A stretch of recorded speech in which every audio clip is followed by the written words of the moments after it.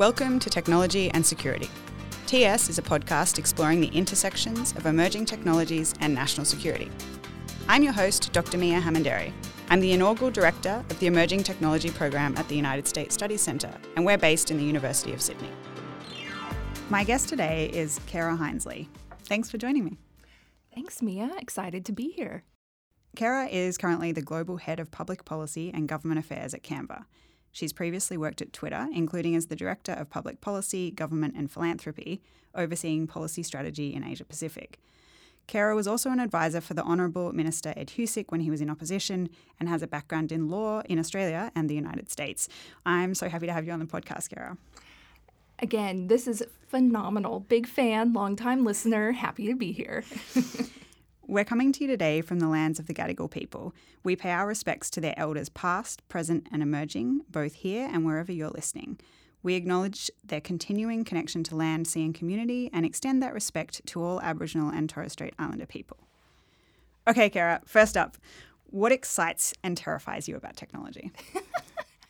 I'm going to go with excite first because I love technology. I love tech.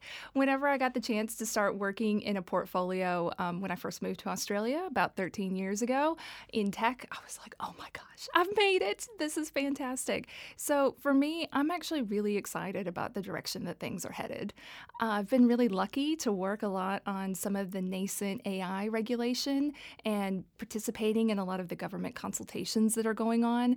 I know that there's a lot of concern, and I would definitely acknowledge that there's going to be some really thorny issues of intersection around safety, around compliance, around just overall use. It's going to change how we're able to work and interact with each other. But that being said, I'm really lucky to work at a company like Canva that's doing a lot of really thoughtful work on how it will be integrated into people's lives, how it's really going to put humans at the center of things and really just act as a tool. So it'll be like we're the composers and AI is just the thing that like helps us hit the right notes.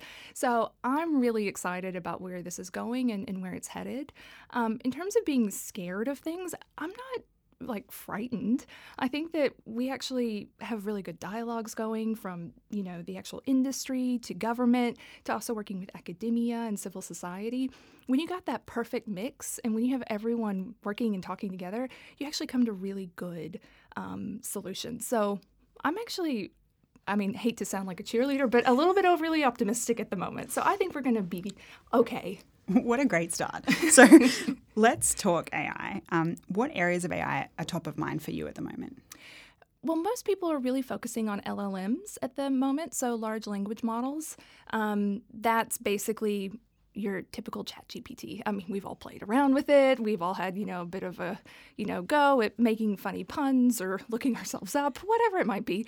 But I think with LLMs, that's where a lot of the focus is. There's also, a lot of foundational models that are looking at being able to have image generation.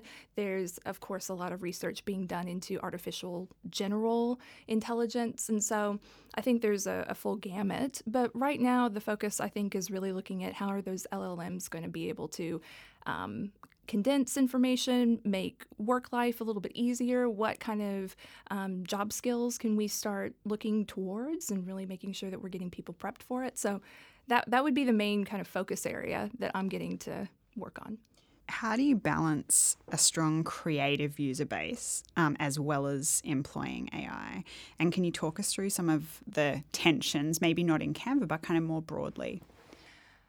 That is a big question, and I think that there's a lot of discussion going on between the creative industries and artists and how AI could impact them in their work or displace what they're doing. With Canva, we're very lucky. We have a strong creator community, and we're doing a lot of that consultation to make sure that they have their viewpoints heard, that they're letting us know what they're worried about, how they're using the tools, and what we can do to make sure that it's working well for them. And again, taking into consideration their concerns. So I think that it's been a little bit different in terms of like how the conversation has been going. Again, being in that more intermediary situation, I think that when there's a lot of these conversations at the foundation level, and like we have the UK AI Summit coming up quite soon, there's also a lot of conversations going on right now with the EU trilogue process as they're really looking at negotiating what the final AI Act is going to look like. I think that that's where we're going to get into the nuts and bolts of what does it mean for actually just ownership? Like a lot of conversations are going around with copyright and with fair use or fair dealing, what that looks like for training data, not to mention even the output. So right now we've seen a lot of court cases coming through the US that have basically said anything that has an AI tool used to generate like an image or something, that it's not eligible for copyright because, there's this basic copyright tenet in the law that you need to have human originality, you need to have human creativity, that it has to be a human output.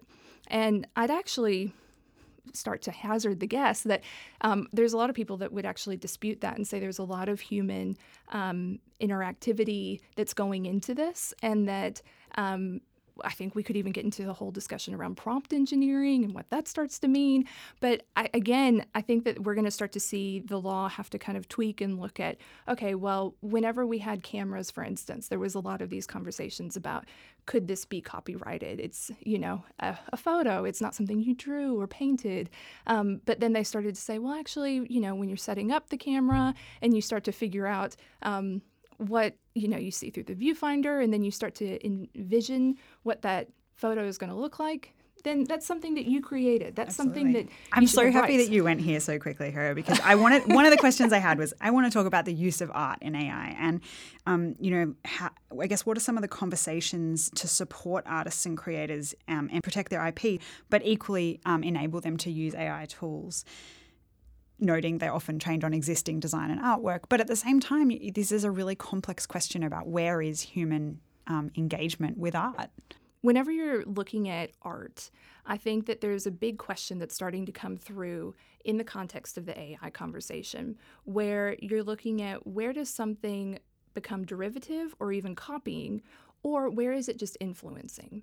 And you hear when you're talking to a lot of artists that they will talk about artists that mentored them, or they saw something that influenced them. And when we're looking at how AI is going to plug into all of that, it could be trained off of certain data and a lot of different images, but we're not quite sure to what point is it just being influenced or is it an actual derivation.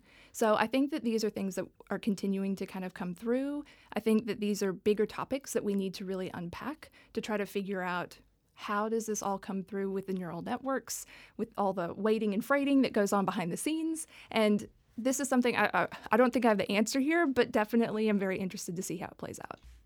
All right, so you've gone there. 2023 has already been huge in the tech policy and regulation space.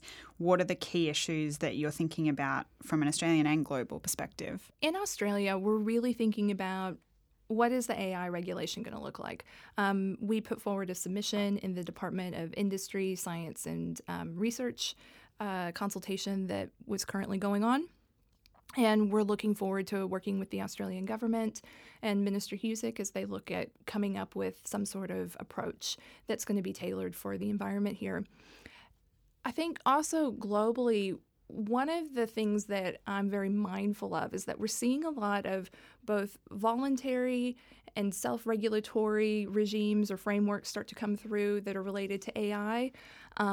Like the Biden White House, had their AI Bill of Rights that was released in October of last year. And now they're also looking at all of these different formulations with a lot of the frontier companies or frontier models, as they're talking about. And we're also seeing the UK approach starting to peek through, but then we've recently seen President Macron in France start to say some things that were a bit counter to Rishi Sunak. So I think that we're just starting to see a little bit of this fracturing across all the different markets, even though they have, I think, pretty shared common law approaches or at least shared democratic values. And what I'm concerned about is that we're going to start to really see a regulatory fragmentation and having very inconsistent approaches or thresholds or even definitions possibly that will make it really difficult for companies that are multinational to operate with any sort of business certainty. So what I'm hoping that we'll get to is some, harmonization, some international cooperation. Access to tech talent is often billed as a really big issue, both in Australia and domestically. There are global shortages of, qualified tech workers, and that gap is predicted to continue to increase. Where do you look for the best talent, and how do you see developing Australia's tech workforce? What are the challenges in doing that effectively? Yeah, I would say that one of the challenges is that it's probably, and this has been discussed before, but that pipeline issue of trying to get people to go into those STEM subjects when they're younger and then stay in them instead of kind of dropping out throughout the pipeline. But I would say I think that people from all different backgrounds actually have a lot to contribute to tech. And so I would say that instead of having to try to find like specific tech backgrounds or folks who have certain credentials from a university degree, we can start looking at people from all different walks of life and just kind of put them into these types of roles where it's not necessarily that you're a product manager or an engineer, but you could be from a PR background and all of a sudden be helping with writing policies that companies need. I mean, absolutely. I think embracing a broader perspective of what tech workforce is critical. I do still see, and I did just present at the Quad Tech Network, in terms of the workforce and particularly the cybersecurity AI workforce. There are critical shortages in some specific areas. And we need to both expand our view of tech workforce in a broader sense. As we've just talked about, that bringing more people along that journey means we're going to get more representative tech too. Are there differences in the way that Canva thinks about policy issues around emerging technologies? And I'm thinking about this between, an Australian and an international context. Like, how do you find working for an Australian company? Working for Canva, I have to say, one of the things that I really love is that the company and the founders always have this view of how can we look at policies and how can we look at shaping a conducive environment that will be really great for all the companies that are coming up behind Canva. So they're always thinking about, okay, we were able to get to this point, but we want to make sure that there's going to be the same sort of environment for all the future companies and all the startups. And that's been something that I think is really important and sometimes gets forgotten by some of the U.S. multinationals, that whenever you're kind of, again, looking at the landscape, you want to make sure that you're going to have a diversity of choices, that you're going to have lots of companies, that when everyone's able to kind of work together on a lot of these problem sets, that you're going to achieve a better outcome. So it's been wonderful when we're looking at kind of public policy engagement to really think through how can we make sure that the next Canva of tomorrow is able to get to this point. You were a former advisor to the now Minister for Industry and Science, the Honourable Ed Husic, during his time as Shadow Parliamentary Secretary to the Leader of the Opposition, assisting with digital innovation. What did you learn from that experience that was subsequently really valuable in your roles at Twitter and now at Canva? I was really lucky whenever I worked for the minister's office when he was in opposition, because I actually learned how to do a lot of things all at the same time. I became a very effective Jill of all trades, pretty much. So I was used to having to be across issues ranging from, I remember, tax and employee share schemes to, skills and migration to grappling with what was going on in the digital economy, working with him during the pricing IT inquiry. It was a range of everything. And so it helped me become very well acquainted with what was happening on a federal level in Australia, as well as being able to take my background as a lawyer in the United States and really start to see where there are commonalities, but where there were also key differences. And being able to grapple with what it looked like to help build out legislation or figure out what self-regulatory frameworks could look like, and then working with industry and how that actually is like the magic sauce in terms of you can create all these great ideas in a vacuum, but in practicality, if they're not going to work for the business environment that you're in, it's not going to work. I used to say whenever I was working there that it was like going into a dark room, like a dark art gallery, and I knew that there would be a huge painting in front of me, but they just gave me like my phone flashlight, and I'm like just kind of flashing it around trying to figure out, okay, what is going on? What is this painting? What does it actually have in front of it? And I think that when you get everybody in the room and all of a sudden you start to hear, oh, that's what they're experiencing, oh, that's what they were saying, you start to really understand their problems in a very like tangible way, and that's when you can actually start to figure out like real solutions. I want to ask you some questions about the Christchurch Call. You were actively involved in Twitter joining part of the Christchurch Call, which arose in response to the live-streamed 2019 terror attack in New Zealand. It focused on eliminating terrorist and violent extremist content online. Can you tell my listeners a bit about that process and the response?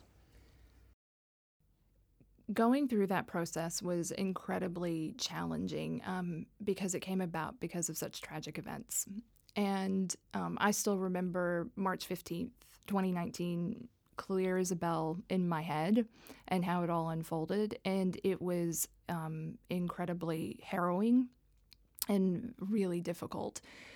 Now, that being said, the way that former New Zealand Prime Minister Jacinda Ardern approached the issue was, I think, incredibly insightful. And she really, again, had the foresight of, okay, when we're looking at something like a terrorist attack, how can we approach it with shared and joint kind of resolutions? Whenever you have like an incident like that, it's an offline harm, but there were also online harms that came from it. And when she was formulating the Christchurch call to action, she came together with the tech companies and basically said, we need to come up with an approach to make sure that this never happens again. And what would that look like in terms of on the tech side and also on the government side?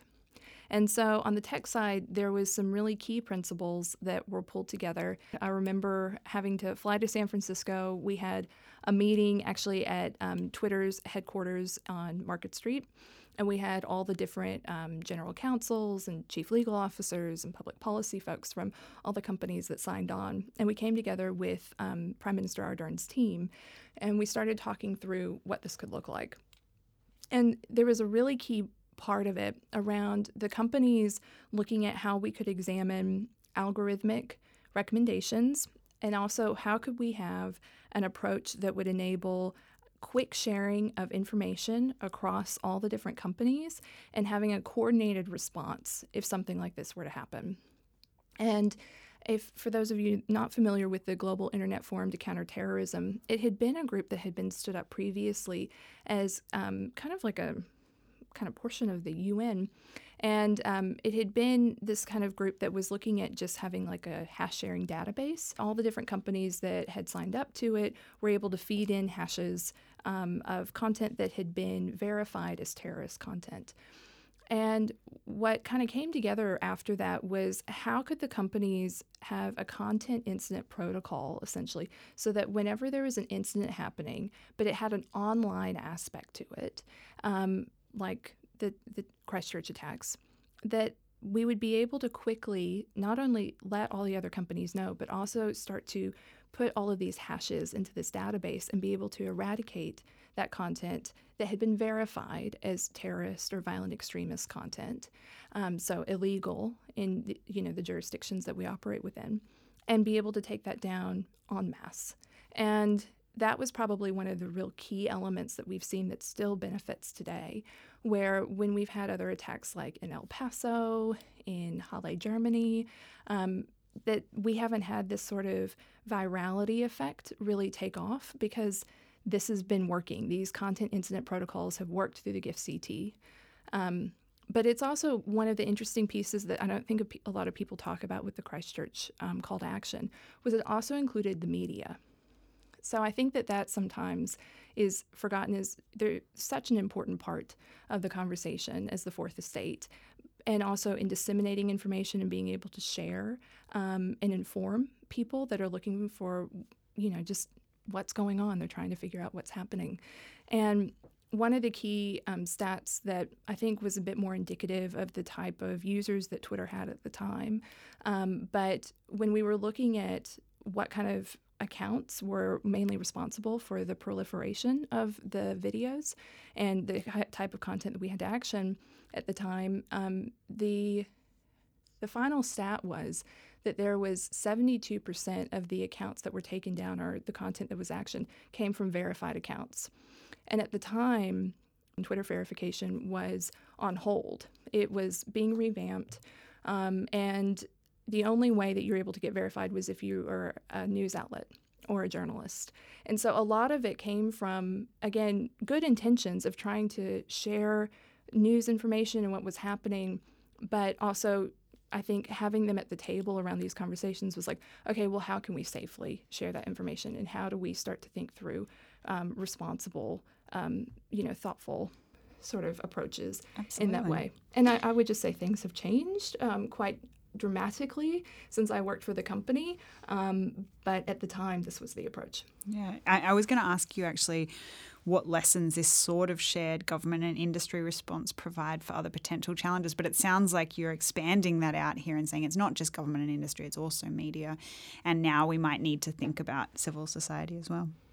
And civil society was and still is a part of the Christchurch Call. So there was 4 real kind of key groups that were involved in trying to discuss, okay, what happens from more of an operational standpoint, but then also what's taking place post-incident. And so how do you discuss social cohesion programs? How do you talk about dealing with like the aftermath and with like community trauma and shared tragedies, but also looking at how to kind of, future-proof and build muscle against having something like that happen again. So all those different sectors are imperative and integral to the solution. It was a pretty profound response to a really harrowing incident. Well, I would say that it was really unique in the fact that it was led by a government that was trying to look at an approach that was very holistic and not looking at as a carrot and stick approach, but how can we all move things together? Because I think sometimes people look at tech as like a really simple silver bullet solution, but you cannot have any sort of you can't have technological change fix things that are social problems. And when you're looking at these underlying issues that happen offline, we still have to solve them, or they're going to keep coming back online. Thank you. Integrity, trust and safety have been themes in your career, and you're obviously passionate about them. What do they mean to you, as in why are they important? And can you talk me through some of your career highlights? So with integrity and trust and safety, I've been really lucky. A lot of that work I was able to fully realize through elections. So I've worked on like some 20-odd elections while I was working at Twitter throughout the kind of region. And then, of course, trust and safety work threads through all different policy kind of discussions and approaches. It's basically, I'd say trust and safety is very foundational to how we need to think through dealing with any sort of like content moderation or online experiences. Any sort of internet governance needs to have trust and safety at its core. The integrity piece, I think, is something that really came alive post-2016 U.S. presidential election. And typically, I'd say a lot of the companies really understood that it was incredibly important to look at elections, and they always were looking at it from like a participation event, but they started to realize that the misinformation and disinformation problems were something that really needed to have a different approach than I think previous internet issues that we discussed, like online safety and, abuse or harassment. And so as we started to transition into looking at elections as something that needed to be viewed as like a civic event instead of just kind of like, oh, let's all, tweet like, go vote or, something a little bit more lighthearted, it started to really focus again on how can we make sure that people are able to understand what's happening, what the timeline and when it's happening, and what they're expected to do. I was very lucky, for instance, like working in Australia. I was able to work with the Australian Electoral Commission, and having, again, experienced electoral processes and systems in the United States, I think that sometimes Australians don't realize how lucky we are to have the AEC here. The way that they are bipartisan, the way that they go about actually having the carriage of elections or even like referendums, which we have coming up. Like, it's very methodical. It's a very, safe, robust system of being able to just look after the roll, being able to get information out to people on how to vote. How do you feel about compulsory voting here? I have absolutely done a 180. When I came here, I thought that compulsory voting, I was like, it should be your right if you don't want to vote. Like, come on. I was a bit, kind of libertarian on that front. And then actually, as I have seen the national dialogue really ramp up and people clue in at these specific times where they know they're going to have to show up or at least get their name marked off. So they might as well, read a newspaper or, listen to a podcast or, maybe just have, the television on in the background during the news. Like they do clue in. I think that Australians have a more heightened sense of what's going on in that civic field, and that they are a little bit more interested actually in like day-to-day politics than I feel like in the United States. A lot of folks that I talk to, at least, are starting to kind of take a step away, that they're finding it all really challenging in the current environment and with the polarized conversations to weigh in all the time or to try to stay across it. And so I find that the compulsory voting, I know, this controversial. Might be very controversial, but I'm a fan. And besides, come on, democracy sausage, like, hello, when? I know. It's like highlight of my Sunday or Saturday whenever we have those elections.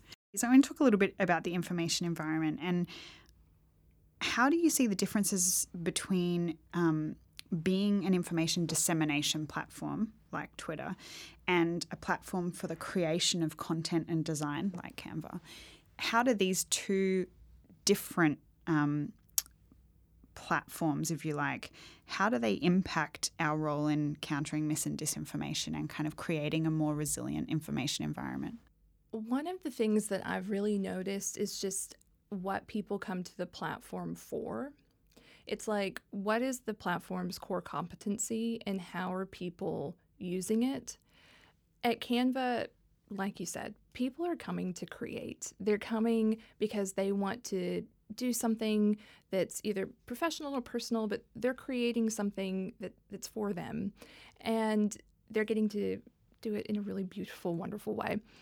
And with Twitter, it was all about serving the public conversation. It was all about trying to bring people together, often that have very differing viewpoints, and trying to share all of that information in a way that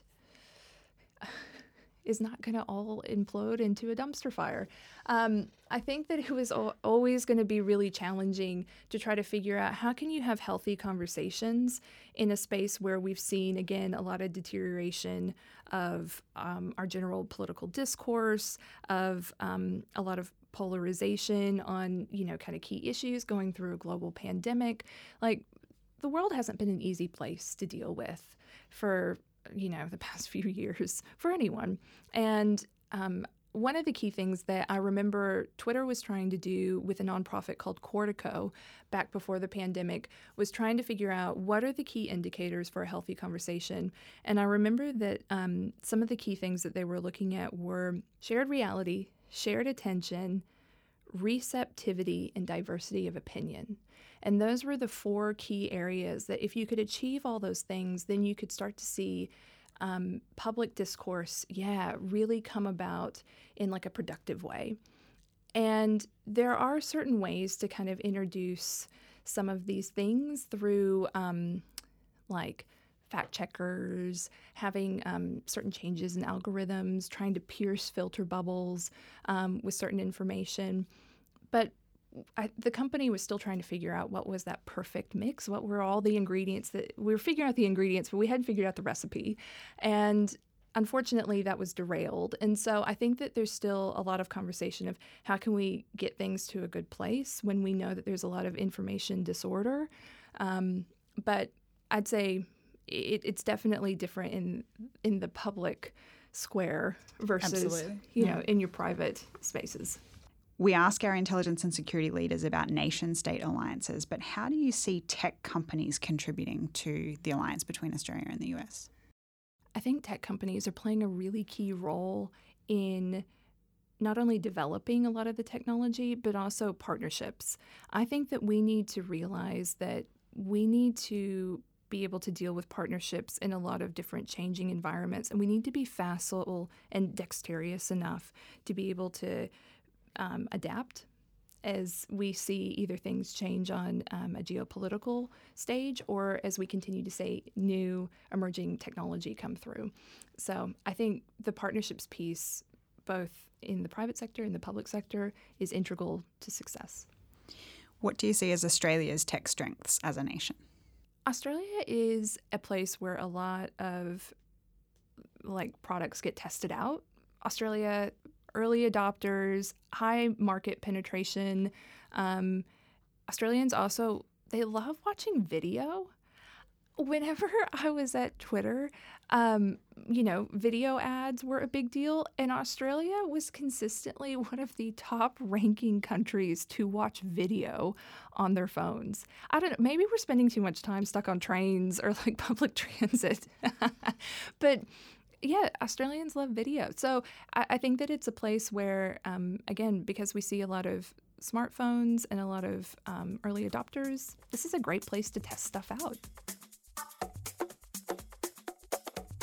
We've just got two more segments. One is called Disconnected, and it's asking, what do you do in your downtime to keep sane? I always was really jealous of all the people that would come in and be like, oh yeah, I windsurf on the weekends. Or, I've also just been casually I don't know, building a ship in my backyard or something. I feel like all these tech folks, they're all overachievers. They're all so overkeen. So I don't have anything that exciting. You know what I like to do on my weekends? I like to binge watch TV, and I like to eat at really new, wonderful places. And so... Okay, so what's the most recent awesome restaurant you've eaten at?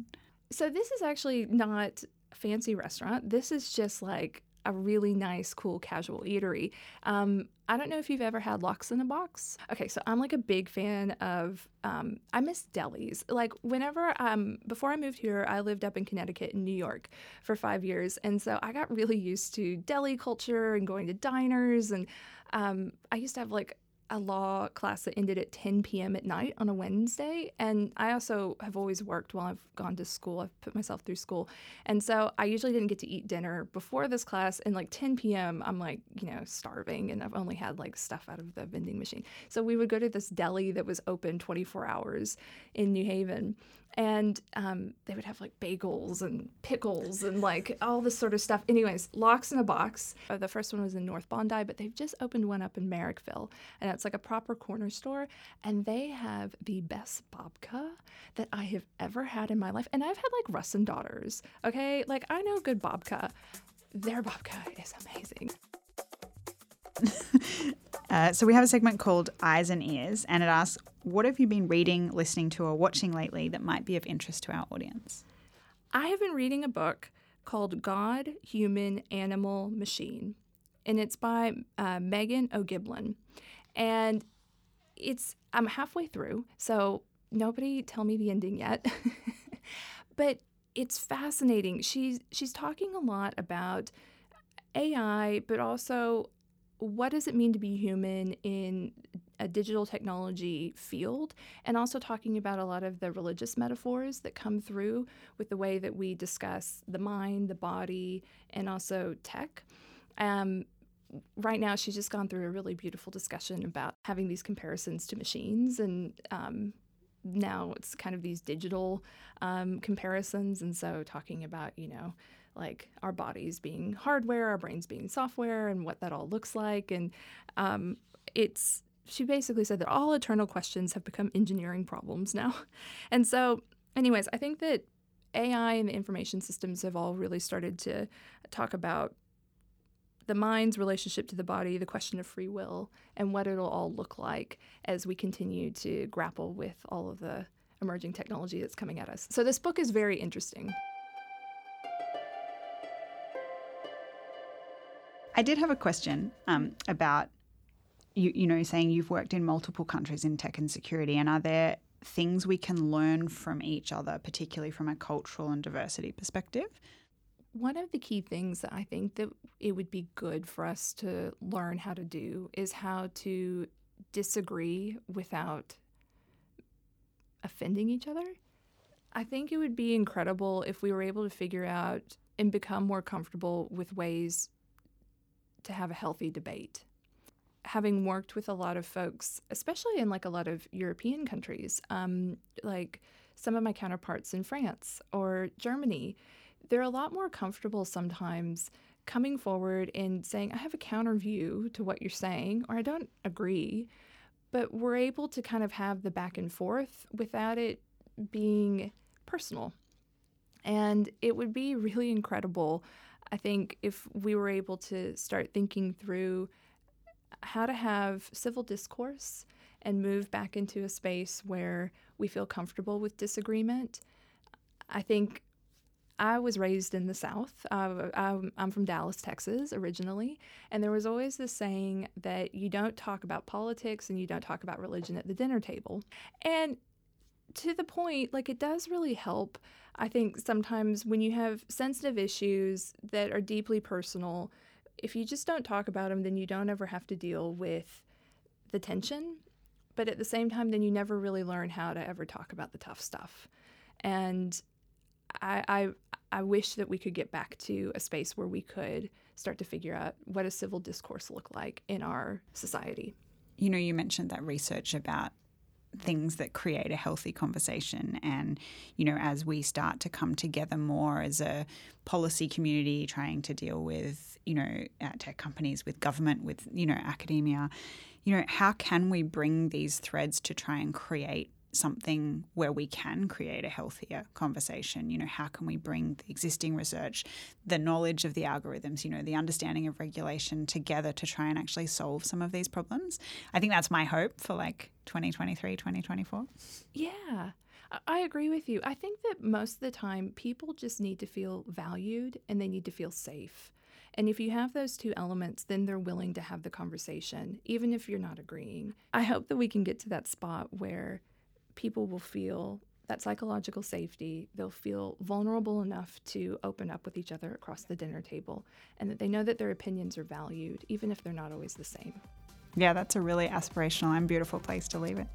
Thank you so much for joining me. Thanks, Mia. Thanks for listening to Technology and Security. I've been your host, Dr. Mia Hamanderi. I'm the inaugural director of the Emerging Tech Program at the United States Studies Centre, based at the University of Sydney. If there was a moment you enjoyed today or a question you have about the show, feel free to tweet me at MIAH_HE or send an email to the address in the show notes. You can find out more about the work we do on our website, also linked in the show notes. We hope you enjoy this episode, and we'll see you soon.